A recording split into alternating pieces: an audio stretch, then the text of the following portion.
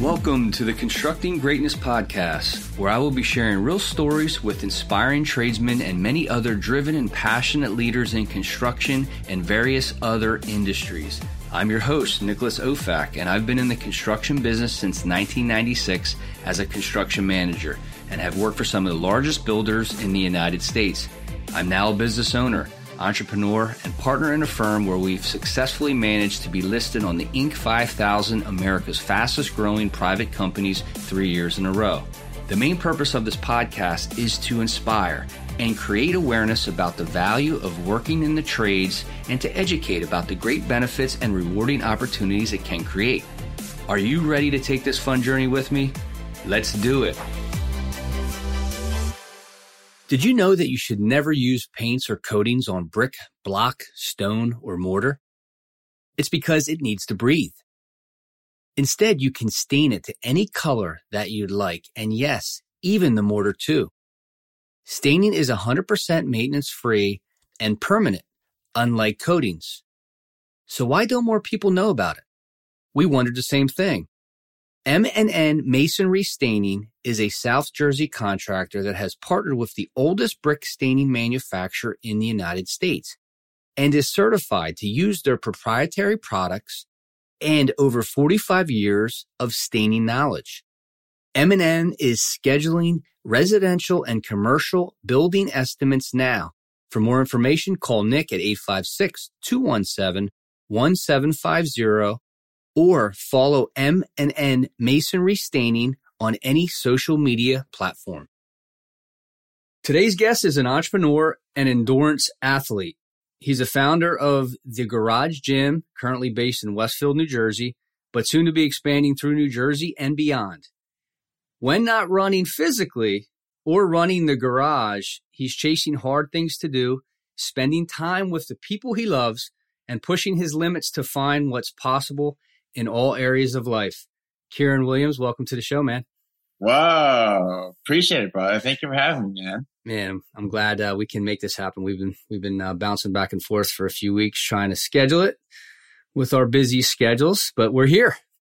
Been too long anyways, too. This was overdue off the podcast, too. Yeah, it really was. Yeah. Well, listen, we invited you to a couple extreme events, and you had a conflict or two. I think a wedding, right? A wedding was one of them.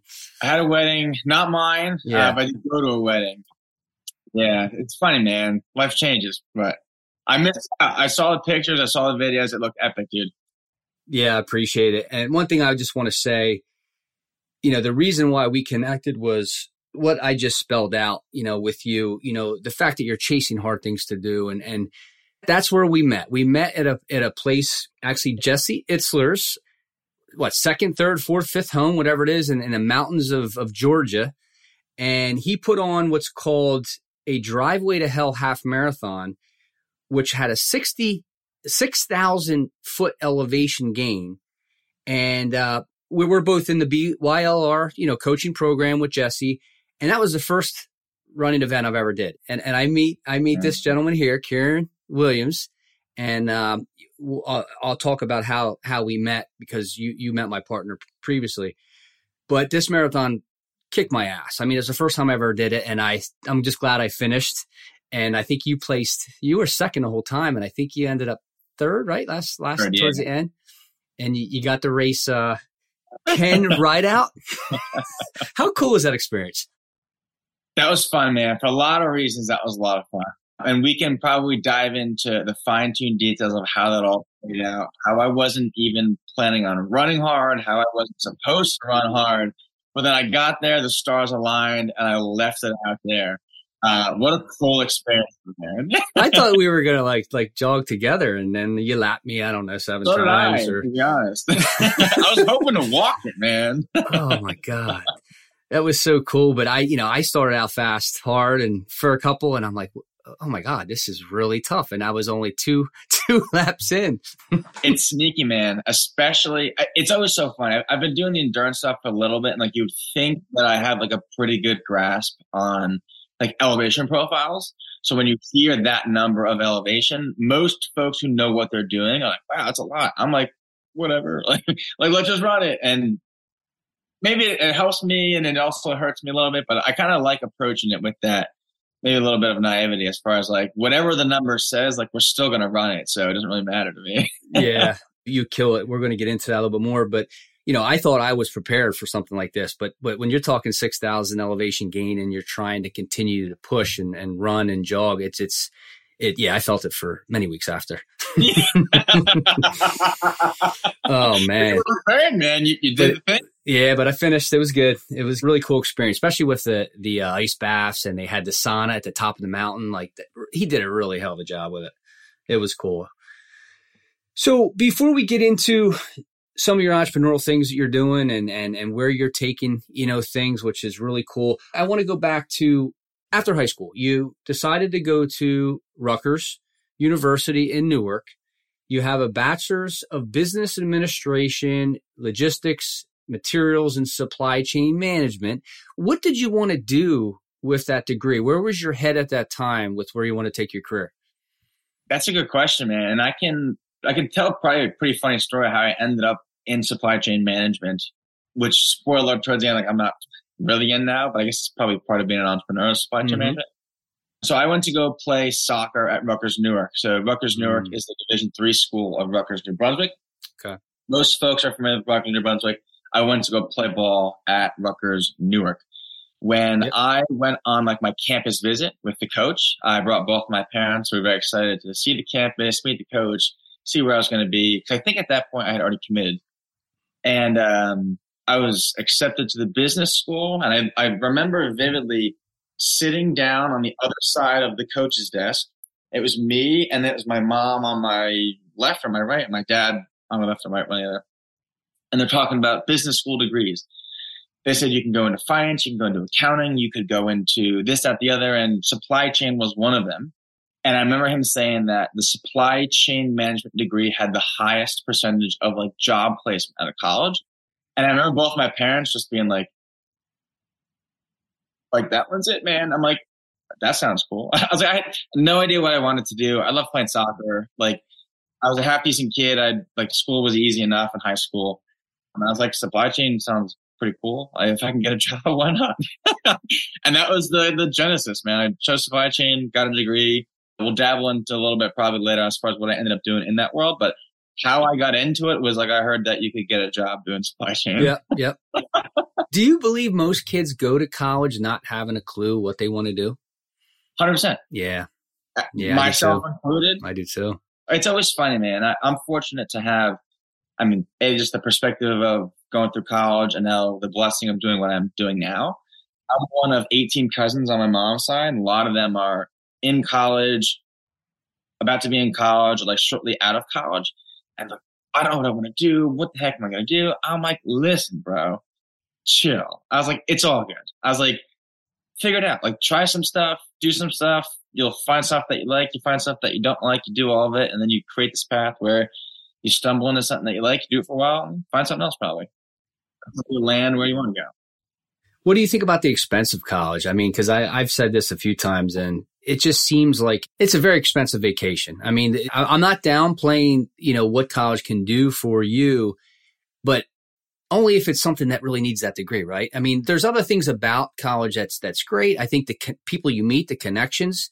But what do you think the best thing was for you, your experience in college? You're teeing me up, man. One of my favorite things to do is rag on Rutgers about how whatever it was. But maybe two sides to this. The curriculum, the learning side of things, at least in supply chain management, business school, and having to take prerequisites.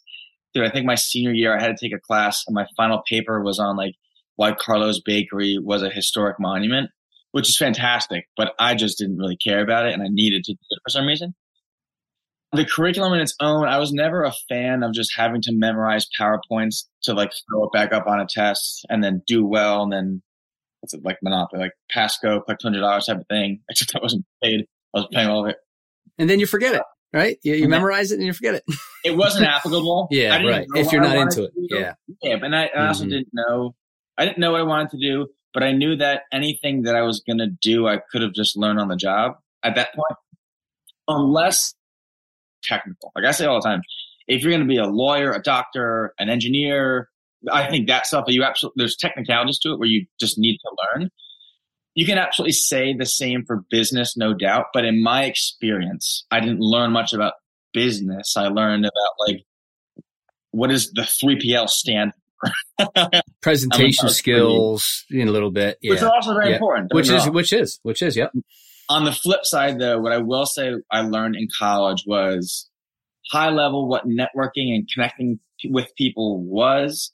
I often rag on Rutgers because it was, in my opinion, it was so like poorly managed. Especially, I later transferred to Rutgers, New Brunswick, played club soccer, and had the big Division I experience. And like the best example I have is they had this bus system that ran between the 5 campuses. And there was like an app where I could like track the bus. So if I had class at 3:30, I'd get there early. It takes this long. I'll get there then. The app was like never right. And it was like the bus to get on was literally packed with people like this big. And a bus would come and you couldn't get on it. Like the door would open, kids would almost fall out of it. And they'd look at you and they're like, you're not getting on here, bro. And I'm like, what the fuck? I was like, how am I going to get to class? And it really built like this figure it out muscle of like, I can't totally rely on this to get to class, or I can't rely on this teacher to teach me what I need to learn for the exam because they're teaching me nonsense, but the exam tells this.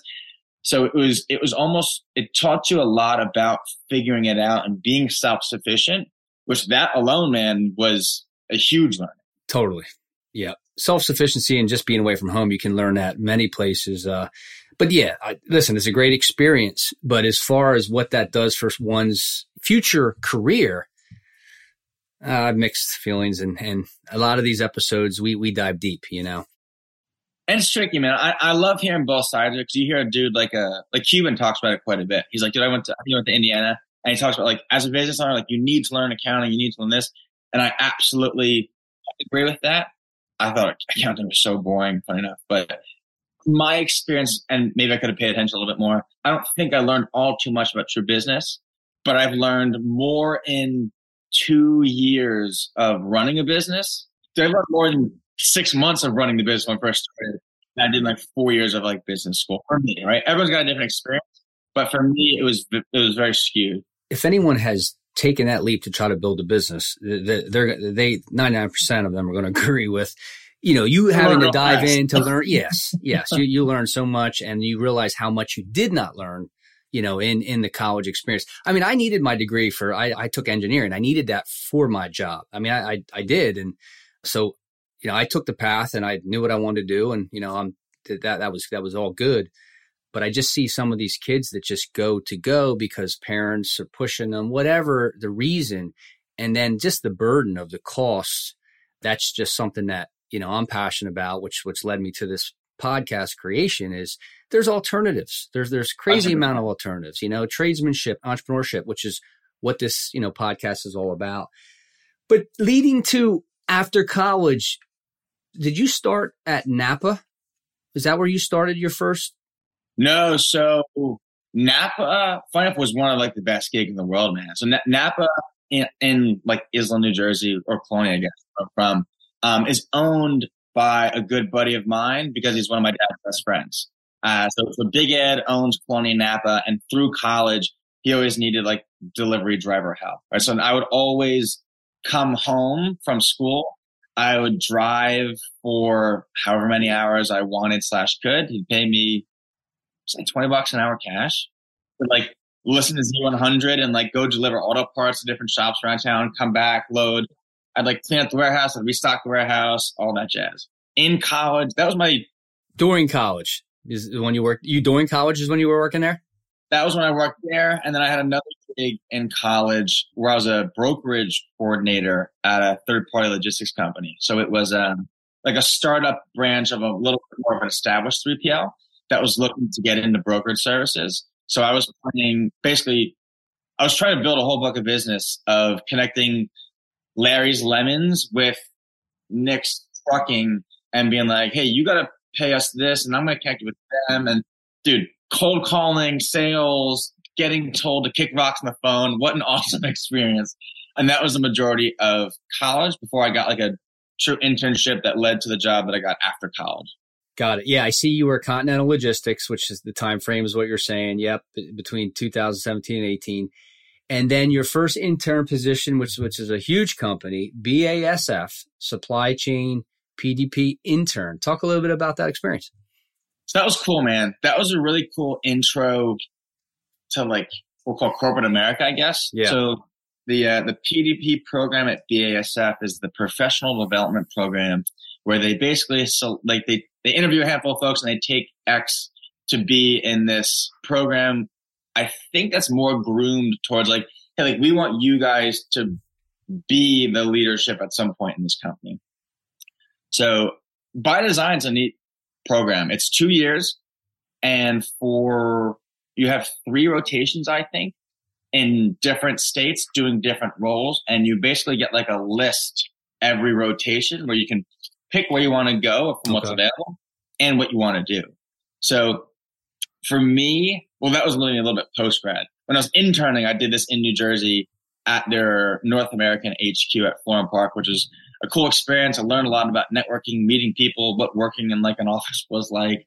That was fun. And then when I graduated, I was lucky enough to have basically a job lined up from the internship. But it was funny what switched from junior year to senior year. Junior year, I was stoked to have this internship.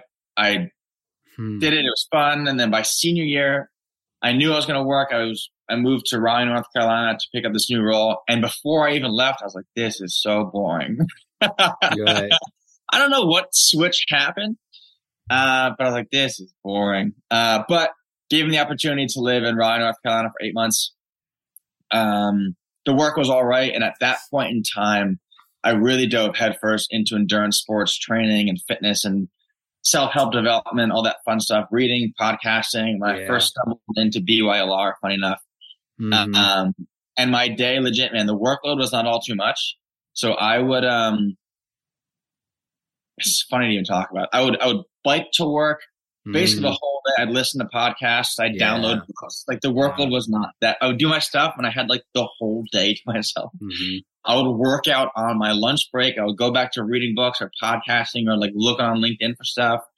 And I'd ride my bike home, just working out and like reading and downloading all this good stuff all the time.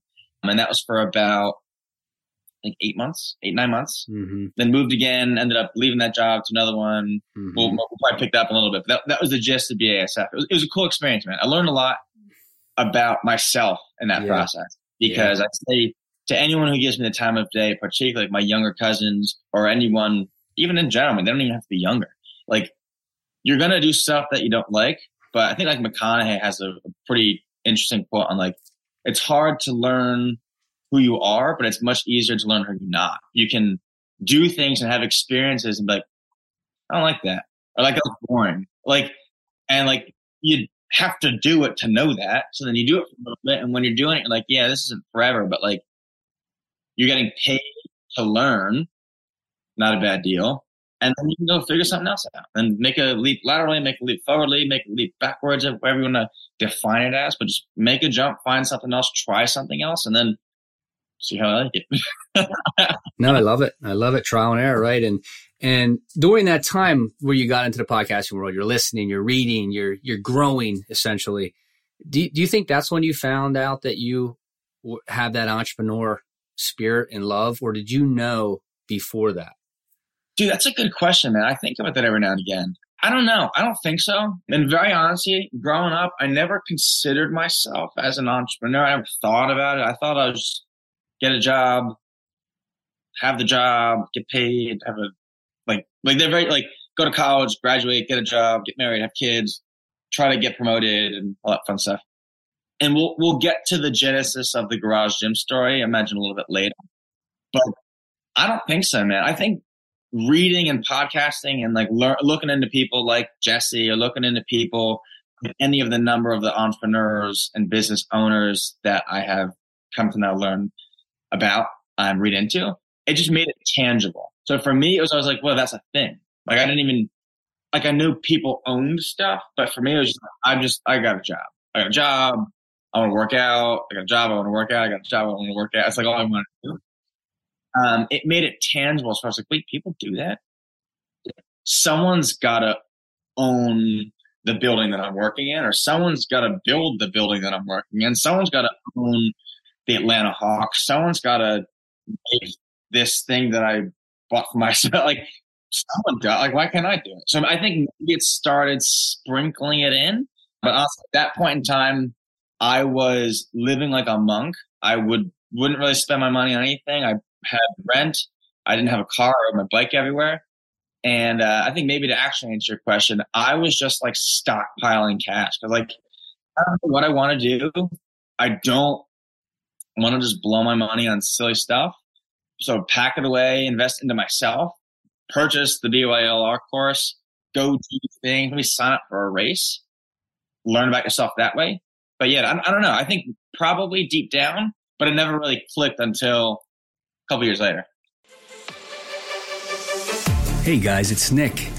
I have a short message from our sponsor, MPC Builders. With well over 40 years of combined construction-related experience in both the residential and commercial markets, MPC Builders services the New Jersey and Philadelphia metro areas. Check out our website at mpcbuilders.net, or you can call me directly at 856-217-1750, and I'd be happy to answer any questions you have about your construction project.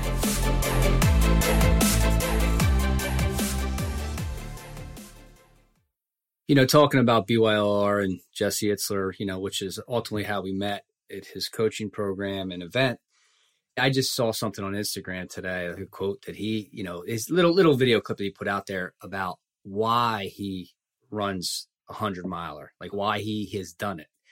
And just as far as, you know, when people quit, like, you know, they get to 30, 40 miles and they quit because of they feel a pain or whatever. And just that mental toughness and pushing through, you know, and you know, and why he's as successful as he is. You know, he's like, hey, it hurt all over, but he, you know, and he says, you don't have to run it. You know, you can walk it. You just keep moving, just keep going, which is huge for us entrepreneurs. That, you know, my biggest thing is don't look back, don't quit, just keep going, because even when it gets bad, it's going to get better if you continue to.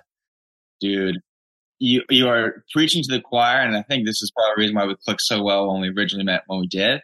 It's funny the puzzled look on people's faces that I get when they talk about anything. But I have such a deep love, appreciation, and like literally just having done 100-mile races, 50-mile races, 2-day races, especially in the ultra endurance world, where like I say, I've done a 100-mile run or race, and I get home and someone is like, dude, like, how did you do that? I'm like, dude, left foot, right foot, bro. Like, let's keep it simple. I say all the time, I said, it's not easy, but it's simple. I said, if it's easy, everyone would do it. I genuinely believe everyone can, right? They just take some fucking work. I do too. Yep. It's simple, man. In the grandest where's the work though, mainly? Right? Exactly. Upstairs. Right here. 100%. Upstairs. Yep.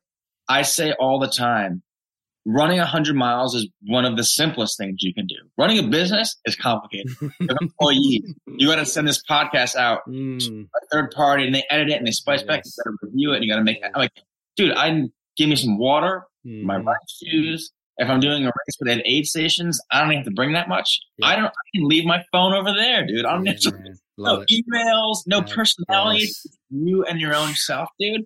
It's simple, but it's very difficult, right? And that's where I think a lot of people will get it misconstrued. Because to your point, like, if you just keep going forward, man, like you're gonna get like the TV's right over there. Yeah, I could jump, I could crawl, I could sprint, I could like, but with enough time, like you'll finish the race. You'll get to 50 podcasts. You'll insert whatever you want to do. It's just a day in or day of repeated action, man. Love it, man. I've been chasing hard things now for about 9 years and you know, building my business and new businesses. And I just want to continue to push to do hard things. Like I mentioned to you before the recording, I'm doing my first 50K in end of October, which for people who don't know what a 50K is, it's 31 miles. It's I think 31.06 exactly, which is nothing compared to what you've done. But that's like a big step for me. I did a marathon and now I want to go a little further. And I have a triathlon too. Actually in a couple of weeks. It's a sprint though. Sweet, dude. It's a sprint. Yeah. It's a sprint, but it's my first one. And I think back and I'm just like, why didn't I start a little earlier? But hey, and I tell people, listen, I just turned 50 and you can start anytime. You can start anytime. You just got to put the time in and train, but it's more mental than anything that I've learned. I couldn't agree more. And one thing I always like to note, because it's very easy for me on the flip side to be like, dude, I got like one business in 2 locations. Like it's nothing like what you're doing. But like hard is hard and difficult is difficult and everything is relative, right? So to your point, like, dude, doing your first 50K at 50 is, excuse my French, fucking gnarly, bro. Like, no, it's a trail too.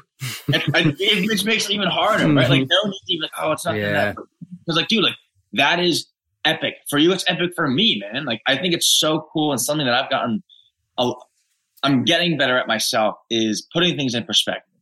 So, like, which is funny, man, because literally there's some days with to the garage gym stuff, I'm like, fuck, man. I was like, running 100 miles is way easier, but it's still fucking hard. Yes. Because, like, yes. It's like, you know, with personalities or having employees or building projects, like your world is probably unfathomable to me at this point. But you've been doing it for years, man. Like you got that and you continue to learn every day. I always just like to make that note, man, because it's all about perspective. And to your point, the most important thing, dude, is just start, man. Like I hate to say it, but I don't think most people do. And if they did, man, it would change their lives in the most positive way ever for the better. Yeah. I just had this conversation. I had a couple meetings today and, another entrepreneur business owner started his roofing business. I think he said he's 7 years in and he worked for big companies and he's like, once you get over that fear to just bet on yourself, or invest in yourself, however you look at it. And he's like, I wouldn't want it any other way. And we talked about the fear why people don't do it and the excuses that they make. Like, oh, I'm too old. Like I'm over the hill. Like I can't start now, but yes, you can. You just have to make some habit changes. And I just wish, more people would give themselves credit and I believe anyone can do it. There's that, man. And I recently read Winning by Tim Grover. Dude, have you read it? I have not, no. I thought I was competitive and now I realize what I need to be actually competitive. Like, dude, like, total mental reframe for the better for me. And I encourage everyone, whether you're a business owner or not a business owner, it was fantastic. And he talks about everything that you just mentioned, like people saying, "Oh, I'm too old, I don't have the time," or making the excuses, whatever life. I can't speak to anyone else's life circumstances, but I am a big believer in the fact that if it's a priority, you'll make time for it. And more than anything, like I always ask myself, like, what would it be like if I didn't? Right? Like, what if I'm fortunate where I'm 26 and I can acknowledge that I'm young. I turned 26 and I always got pissed off. I'm like, 25. And you are so beyond your years, brother. I feel so thankful that I get to do everything that I'm doing and connect with folks like yourself and do all this fun stuff. And I often put it in my perspective as far as like, even Jeff Bezos talked about it once. He's like, I'll come to decisions and I'll shoot myself out to 90 years old when I probably can't do whatever I'm contemplating I'm going to do. And 90-year-old Kieran or 95-year-old Nick would be like, would I wish I had done that? Would I wish I had swallowed my ego, faced my fear? I just fucking did it, man. Like, just give it a go. Like, you don't want, on the flip side of I don't have time, I'm scared, all very valid things, but like, imagine the regret of not at least trying, man. Like, give it a go. If you fall on your face, I do it every single day. You learn from it. And then you parlay that with one of my favorite quotes ever. Something like, people spend most of their lives thinking about what other people think about them just to realize people never thought about them at all. Like, dude, give it a go. Everyone's so busy with what they have going on. Nobody's thinking about you, unless they're obsessed with you and following you on social media or whatever. But, oh, man, I was so looking forward to... You got eyes. You got fans. I was so looking forward to this conversation because your energy is contagious. And I love what you're doing. And just back to what we just talked about, like when people say they don't have time, that goes up my crawl. And I stopped using that, I don't know, a decade ago, because when you say you don't have time, you're basically saying it's not a priority for you. That's all you're saying. You can make the time to do anything you want to do if you truly want to do it. That point, man, and I think you'll agree with this largely because I think I took this really heavily from Chad Wright and Jesse speaking about like the words that you speak matter. And it's funny, dude, like you talk to, especially my girlfriend who I'm just closest with, she'll say some stuff. I'm like, don't say that. She's like, oh, I'm like, listen, you can call me crazy, but the words that you speak matter, right? It's something that you think is insignificant or something that is actually significant. And it's common. I've almost blown it out of proportion, dude. Like people, I got a call from my buddy, and my buddy kind of knows the drill, but especially with people, I was talking with a lady that we were looking at an SBA loan with. And she gave me a ring. She said, hi, Kieran. I said, hey, how you doing? She said, oh, I'm doing good. How are you? And I said something like, I'm doing fantastic. Very normal answers. And she goes, wow. I'm like, what's up? She was like, that's such a good answer. I'm like, come on, man. That was the best day ever. Half the time I pick up the phone, I'm like, having the best day ever, man. What are you doing? You just finished a 100-mile run. You're fantastic. you speak positive things into existence, and you don't let negative stuff at least come out of your mouth. It's inevitable that it's going to come in, and maybe sometimes you got to let it out just to release the pressure of it out. But for the most part, man, something that I take insanely serious is truly like the words that I'm speaking with you, with anyone, and almost sometimes more importantly to myself. To yourself is the most important. And out, dude. Yes. Is the most important. Yeah, absolutely. The thoughts you think, oh my God, yeah. Absolutely. And I've had those conversations too about your words matter, man. And to how they come out to whoever you're speaking with. You got to just watch that negative down talk. Yeah, man. So before we get into the garage, Jim, so you're doing some you're a digital identity specialist currently. How'd you get into that? So I still technically work full-time remotely in software sales. And this is a cool story. I think I can draw it back for folks interested in more of like the networking, connecting side of things. So when I was working at BASF, long story short, I wasn't the biggest fan. It was pretty boring, but I had a pretty cool gig where I got paid to like read all day, basically. Like it was not that bad. It was like I got to do most of what I wanted to do. I did my job. It was easy enough. And I was looking into the Navy SEAL type stuff. And there was this whole YouTube series on, I forget what class it was, but like a BUDS class. So for folks not familiar, BUDS is training for Navy SEALs they have to go through. And somehow they documented the whole thing and put it on YouTube. And I was like, this is the coolest thing ever. And I just watched all it. They're like doing push-ups and pull-ups and carrying boats and moving logs and jumping in the water, going on swims. And I watched the whole thing, was very, very interested in all of it. And on the last video, I think I remember seeing someone in the comments posting like, oh, where are they now? Like, where are these guys who were in this class, like what they went on to do? And I just scrolled through real quick, and I was living in Raleigh, North Carolina at the time. And I clicked into this guy who happened to live in Durham, North Carolina. And I'm like, get out of here. So I found him on LinkedIn, and LinkedIn at that time, like I didn't have LinkedIn Premium or Sales Navigator. It blessed me with like one free InMail. And with an InMail on LinkedIn, you can like shoot someone basically a direct message that you normally can't do unless you pay for it. And I shot this guy a really just thought out note of, hey man, like saw all of this, was super cool, was very interested in learning more about the Navy, the SEALs, all this jazz. I said, would love 15 minutes to talk on the phone. We ended up talking on the phone. He was nice enough to extend his arm. We had a really nice conversation, and he knew that I was in a different part of North Carolina. He said, oh, you should go talk to my buddy, Matt. He's a Naval Academy guy. He did this. Very cool. Whatever. I ended up meeting with my buddy, Matt. We talked about books, podcasting, life, family, all the above. And then I actually moved back home to New Jersey. COVID hit. We kept in touch. And long story short, he said, hey, man, like, you should just come work for us. You don't like your BASF thing. Like, you're into sales. Like, come work for us. And never at any point did we actually talk about what Matt did for work. We were so consumed with, like, life and, like, growing out. I'm like, dude, I was like, what the heck do you even do, man? We didn't talk about that time. He said, like, here's a website. Go check it out. And at that point, I was super bored with BSF. Matt seemed like a really good dude. I trusted his judgment. I was like, let's give it a go, man. I was like, yeah, dude, like set me up with a call with like whoever I have to speak to, and we'll go from there. And mind you, I think at this point, the company was like just over 20 people big. So it was a very small company. Was able to get the attention, 3 interviews, landed this job, was employee 25 at this company called Global Data Consortium. Very fun little crew. It sold identity verification software. And we'll dive into the weeds of that, but it was software. So that's how I got into that role. We were then later acquired by the London Stock Exchange last year.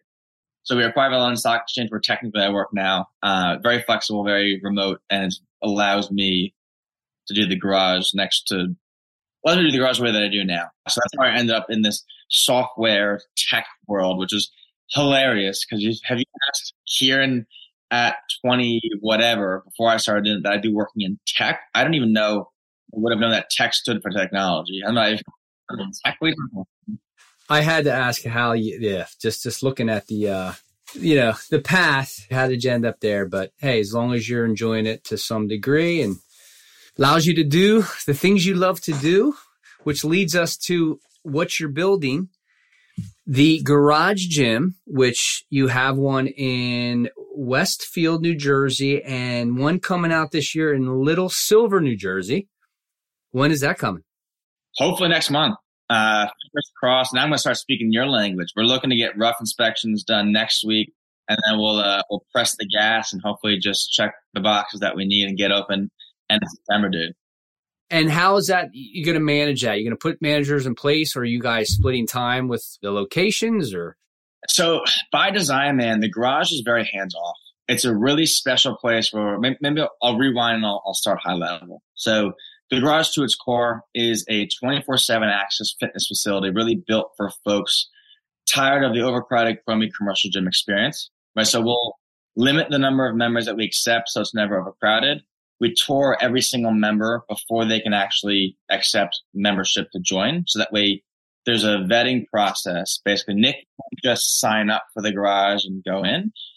Literally, for better or for worse, I was booking a couple tours earlier today. I have to connect with Nick on the phone, say, hey, brother, what are you looking to have access to and accomplish? How can we assist? Is this a fit? We meet at the facility. We shake hands. We walk through and we say, what do you think? You in? You're in? Cool. Now we know each other. You get the vibe of what we're doing. We bring in, to the best of our ability, the best people that are willing to come in for a tour of a gym. As you told me 3 years ago, I was going to join a gym. I got to come in for a tour. I'm like, nah, I'm good, bro. So we vet the folks that we come in, and it really runs itself, dude. So we don't have any staff. Me and my business partner, Sam, we run it ourselves. And members come and go 24/7. They train the way they want on their own time, however they like. Christmas Day, Easter morning, 2 a.m., 2 p.m. We use an app on our phone, both for the access, and then we have the Garage Gym app where folks can access programming. We do have our communication through, but it really runs it by itself.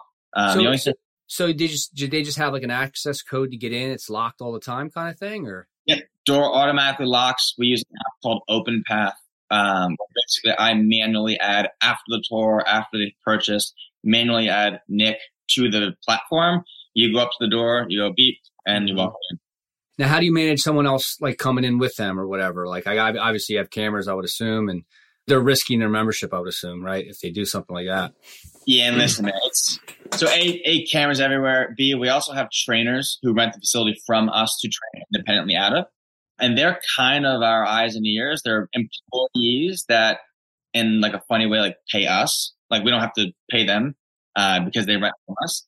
And we've just structured both the deals, right? Like how much they pay in rent and the relationship that we have to make it fantastic for both sides, quite frankly. So it is amazing, dude, when I get text messages from members or trainers saying how annoyed they were that someone left their stuff out.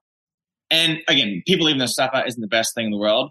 But on the flip side, A, it doesn't happen that much. B, the fact that someone who's not the owner is not invested in the gym as well, is taking that much pride in the facility and the tidiness and the cleanliness and the community and this thing that we have, for them to get annoyed. Like, dude, like, oh, I clean up after them, which I always do, but like, I can't believe they left it out. It's fantastic, man. So to your actual question, we absolutely extend a lot of trust with the folks that we interview and allow access. If someone brought in someone and worked out and went home and didn't tell me, would I know? Honestly, maybe, because the trainers are there. They know everyone who goes there. But it's funny, man. Even like my girlfriend was asking, we sell like some merchandise in the gym right now while we're building Shopify. And I'll just leave it out. And like everyone knows, they'll just like text me, we'll get it going. And she's like, aren't you worried that people are going to take this? I'm like, honestly, not at all. Like we're bringing in just the best of the best people who, again, they see something left out, they clean it up and they let me know like how, or like they take a piece of merchandise. Like, yo, dude, how do I get this? I want to get one for my girlfriend too. By the way, can I bring her in for a day pass? What do we do? It's just people, man. Like bringing in the right people. Nothing is perfect. I don't mean to speak rainbows and unicorns over here, but you bring in the right people, man, they'll treat this facility as their own. And then even better, they're looking for a home to train in, right? They're not going to come in for a month and leave. So that in its own, in limiting the number of members that we accept, hypothetically, when we get to our membership cap at 200 members, you stop, you cap. You build a wait list. You have folks who want to get in, but they've got to wait for someone to leave, and you get the right people in there. Now, also, I'm there like twice a day. I train twice a day there. I'm always doing tours. I'm always around. Little Silver's right down the road. With 2 locations, it works fantastic as it is. With 3, 4, 5, you get into the manager, you get into the local person. We're not there yet, but right now that's how it lives. Love it, man. Love the idea. And the word you used earlier, you said community. And that's basically what you're building. You're building a community of quality people, like-minded individuals, it sounds. And it sounds amazing. I got to check it out. I got to come I was up. going to say, man, we got to get you out here, man. I say all the time, especially on tours, just because I'm meeting someone for the first time, which is so much fun. In theory, man, like anyone could do this, right? You get a facility, you make it look really cool. You get some murals on the wall, you accent the black with silver, great plating, you get cool power racks, you get custom branded dumbbells. It's not rocket science. My partner, Sam, does a lot of the design stuff. He's a genius, but it is pretty straightforward. The thing that makes this place go around is the community of people that inhabit it. Because if you get the right people, it's the best thing in the world. If you don't have that sense of community, it is just like a nicer, another gym, right? Which is awesome. And I say all the time for folks who come in for tours, this gym is perfect, particularly for 2 types of people. They can also be the same sometimes. Individual that has 30 minutes. Their kid is already crying. They have a meeting in an hour. They have it in 2 days or whatever. Like they're just busy. They don't have time to talk. They want to get in. They want to train and they want to get out. It's not going to be crowded. It's going to be clean. No one's going to pester you for anything and you can do your stuff. Or the individual, more often than not, like myself, who's just spent an absorbent amount of time there. Getting to know Nick's life story, what his youth child's dog was, like everything, man. And you can have that because, again, the people there are just those high caliber types of folks. They're willing to come in for a tour. But I think that says a lot about an individual who's willing to spend $200 a month on a gym membership. So it's definitely higher end, coming for a tour, right? Like they're committed, right? And those folks jive well. And then it blooms into this awesome facility. Yeah, they want to see the sauna and the ice bath. Isn't that in the works or is it already there? In Little Silver, we're going to have a separate area for sauna, cold plunge, normal technique. No, that's where I'm coming. Yeah. I can't wait, dude. I can't wait. I just had an outdoor sauna I just built. It was like a DIY kit from Medical Saunas. A couple of UFC guys, they promote it and they put it out there. And my electrician's coming tomorrow to get the thing finished up, man. Get that thing fired up. Right next to the ice bath, man. You still got that freezer tub? Freezer tub, freezer chest, yep. And I kept it outside and I just been covering it. And I'm going on 2 years now and it stays at 39 degrees, man. That's legit. That's where I set it. I could set it lower, and then I keep the pool open. I think, during the winter. So I'll shut that down. And wintertime, the pool just runs and it's in the 30s, man. It's sweet. That's gnarly. Love that. Sweet. Good stuff. So where do you think you're headed? I know that you said you want to continue to keep, building these all over New Jersey, other states. Where's your head at with that? Listen, man, I think back to, we talked a little bit about like Itzler's why with his running and like how he's able to finish, because it's not so like I'm just doing a race. Like there's something deeper than that. I think the best story I love to try to answer stuff in stories. I think just it paints a way better picture than an answer I'll give. The best story I can give, and I'll make it as condensed as I can, is my friend Melissa. So Melissa reached out to the Garage Gym on Instagram. She says, "Hey, I see your stuff. Can I come in for a tour?" I said, "Let's do it." We met at the facility, and by all accounts, I think she was just looking for a gym, right? Like there's nothing, that's fantastic. Some weights, some treadmills, some stuff, just break a sweat, get in, get out, gym. Then when she came to the garage, right? And the garage is a special place, man. It is filled with these awesome people. It's also filled with a lot of really unique characters, myself included. Mm-hmm. One of my buddies, Joe,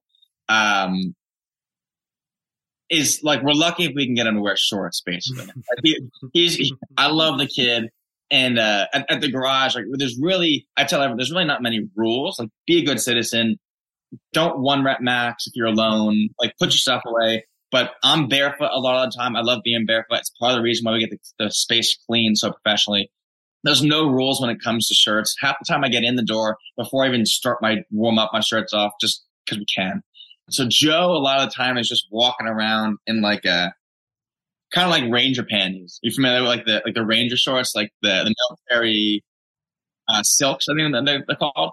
And they've got like a screaming bald eagle on the front. They're funny, man.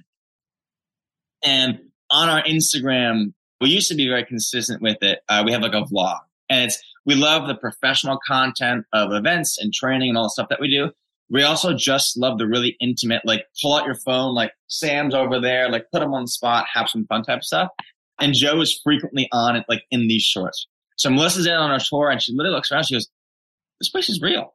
I'm like, "Yeah, what are you talking about? We're not fake." She goes, "No, like, she's like, that's Joe. Like, he's in the shorts and like he's barefoot." And she was like, I mean, and it was so funny how it was like, again, like more than a gym, right? Like we like talking about the stuff. We like promoting our people.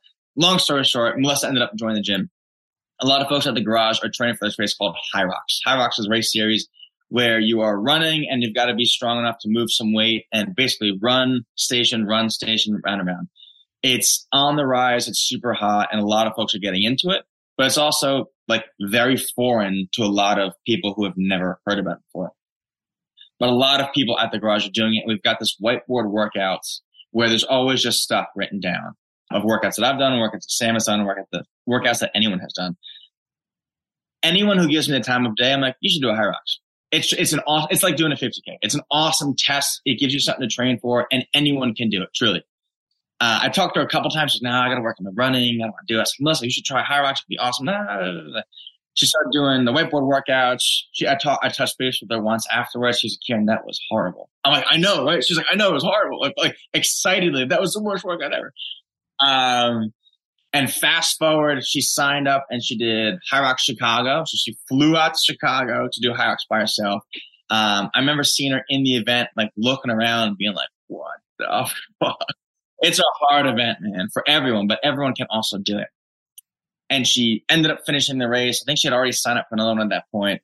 And she talks about how she was at that inflection point in the event where she's like, "Dude, I almost quit, dude. Like, what am I doing? I almost quit." And then she thought about her kids and she flew to Chicago. I thought about going home to my kids and be like, "Yeah, man, mom flew to Chicago and didn't finish the race." She's like, "I had to finish it." And that's right there. Individual who comes in ready for a gym, who like finds something to latch onto, High Rocks, 50K, whatever, further has these people that she now trains with weekly out of the garage that do these workouts, and then flew to Chicago and came back. And you do an event like that, and I'm sure you can relate in the endurance world with a Drive Away to Hell, with the 50K. And it sounds cheesy, but I think it'll only sound cheesy for folks who haven't yet done stuff like it. You come back different, man. You're not the same after these types of events as you are before.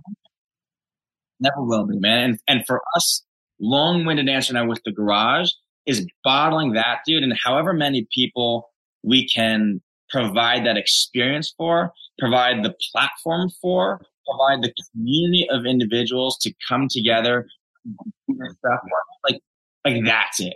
Like if we do that right and we do it in a way that's never overcrowded, it's always clean, like our core values remain intact, which I'm violent in adhering to.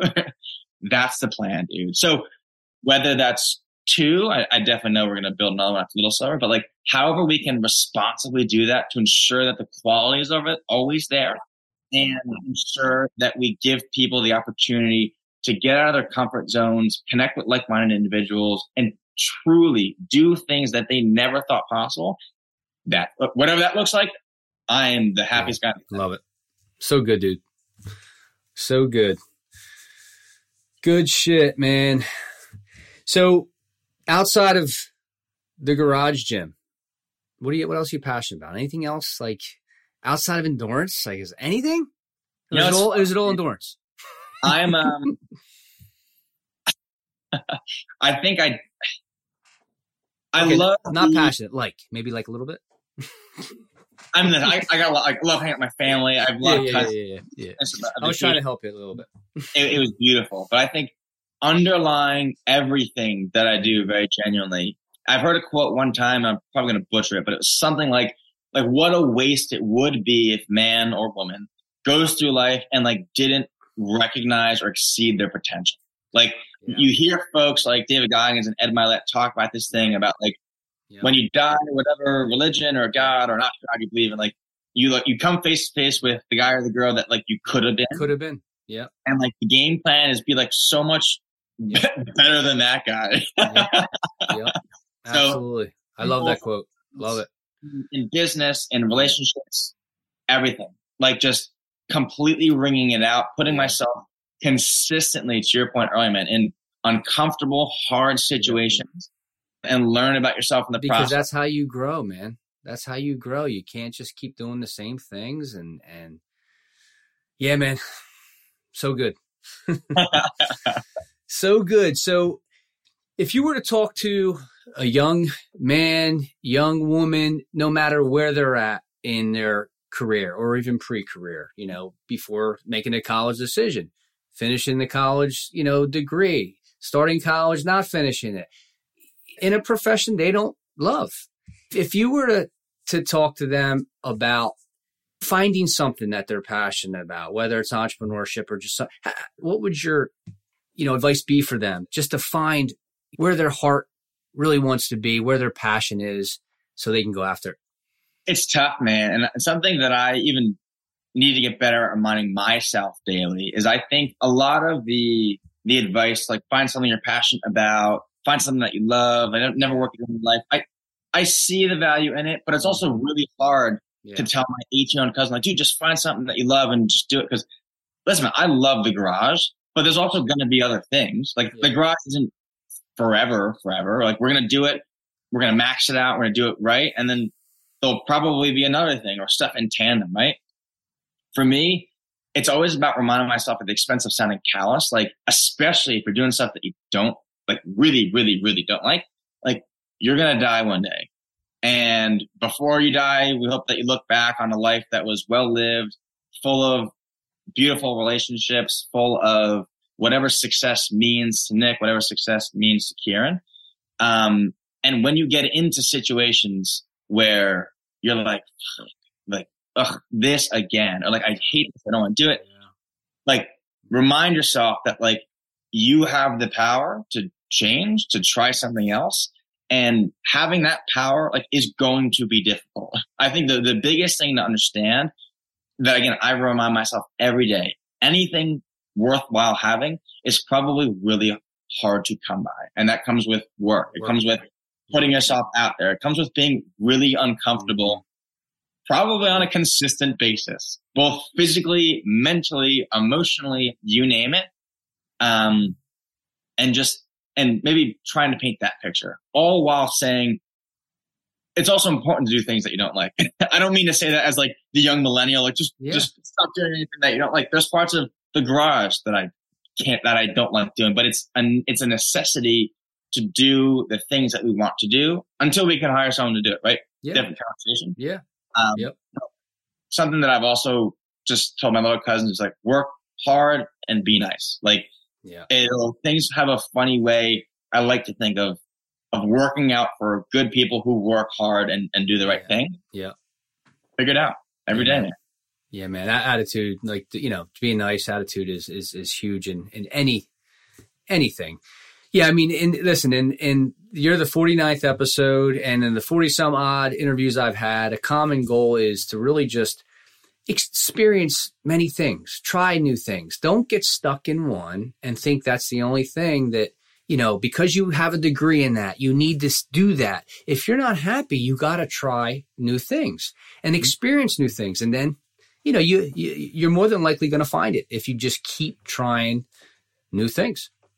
And I think to that point, something that it just brought up to me, you don't even have to try new things, man. You can listen to the podcasts of people who've tried new, like that's how I learned so much of this stuff. Like I didn't have to do a lot of stuff that I'm doing now to learn that like people are entrepreneurs. Like, people invest in themselves and they put money into businesses and they can get a SBA loan if they have an idea. Like, what the fuck? I didn't even know that world existed, man. Like, I think maybe even that is we'll toss that on there as well. Like, find things that light you up and I love it. Like find things that light you up and seek them out, and give it a go. And I always like to preface, I hate giving advice, man. I'm 26. I don't know anything, but I will speak on some of the things that I know a lot. Had success doing and enjoyed.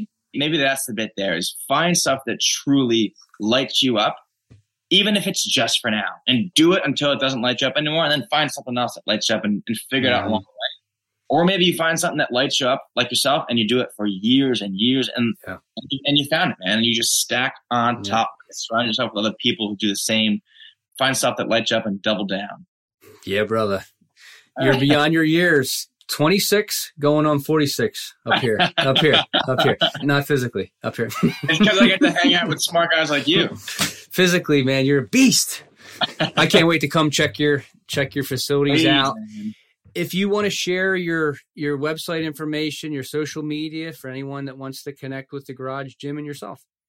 Yeah, man. I was going to say, I love the premise of your podcast. I really do. I think it's so important, especially the younger folks, just because they have a soft heart for just younger people. But for anyone, right? To your point, like you're doing things at 50 that you've never done before until you're 50. It is never too late to try something new. And if I can ever be a resource to anyone in questions, comments, concerns, thinking about this, doing this, whatever, I'm an open book. My personal Instagram is Kieran W1231. The Garage Instagram is the.garagegym. Yeah, the.garagegym. Feel free to toss my email out in the notes. Extend to folks if they have, please reach out. Questions, comments, concerns, thoughts. I love this stuff, dude. It is so cool. I don't even want to say helping, people helping each other. When you have the chance to have a conversation like this, both of us leave energized. Hopefully something else out from it. Totally, and if I can continue to help, dude, it is a privilege. Oh, this was fun. Thank you. Thank you, brother. Absolutely. And I can't wait to connect again. I'll see you on the socials, I'm sure. Yeah, brother. Good seeing you, brother. Thank you. Thank you for listening to this episode of the Constructing Greatness podcast. If you enjoyed what you've heard today, please share it with a friend. And if you haven't already, subscribe, rate, and review the show on your favorite podcast player. If you have any questions, comments, or feedback, you can reach me directly at nicholasofac@gmail.com. Thanks again for listening.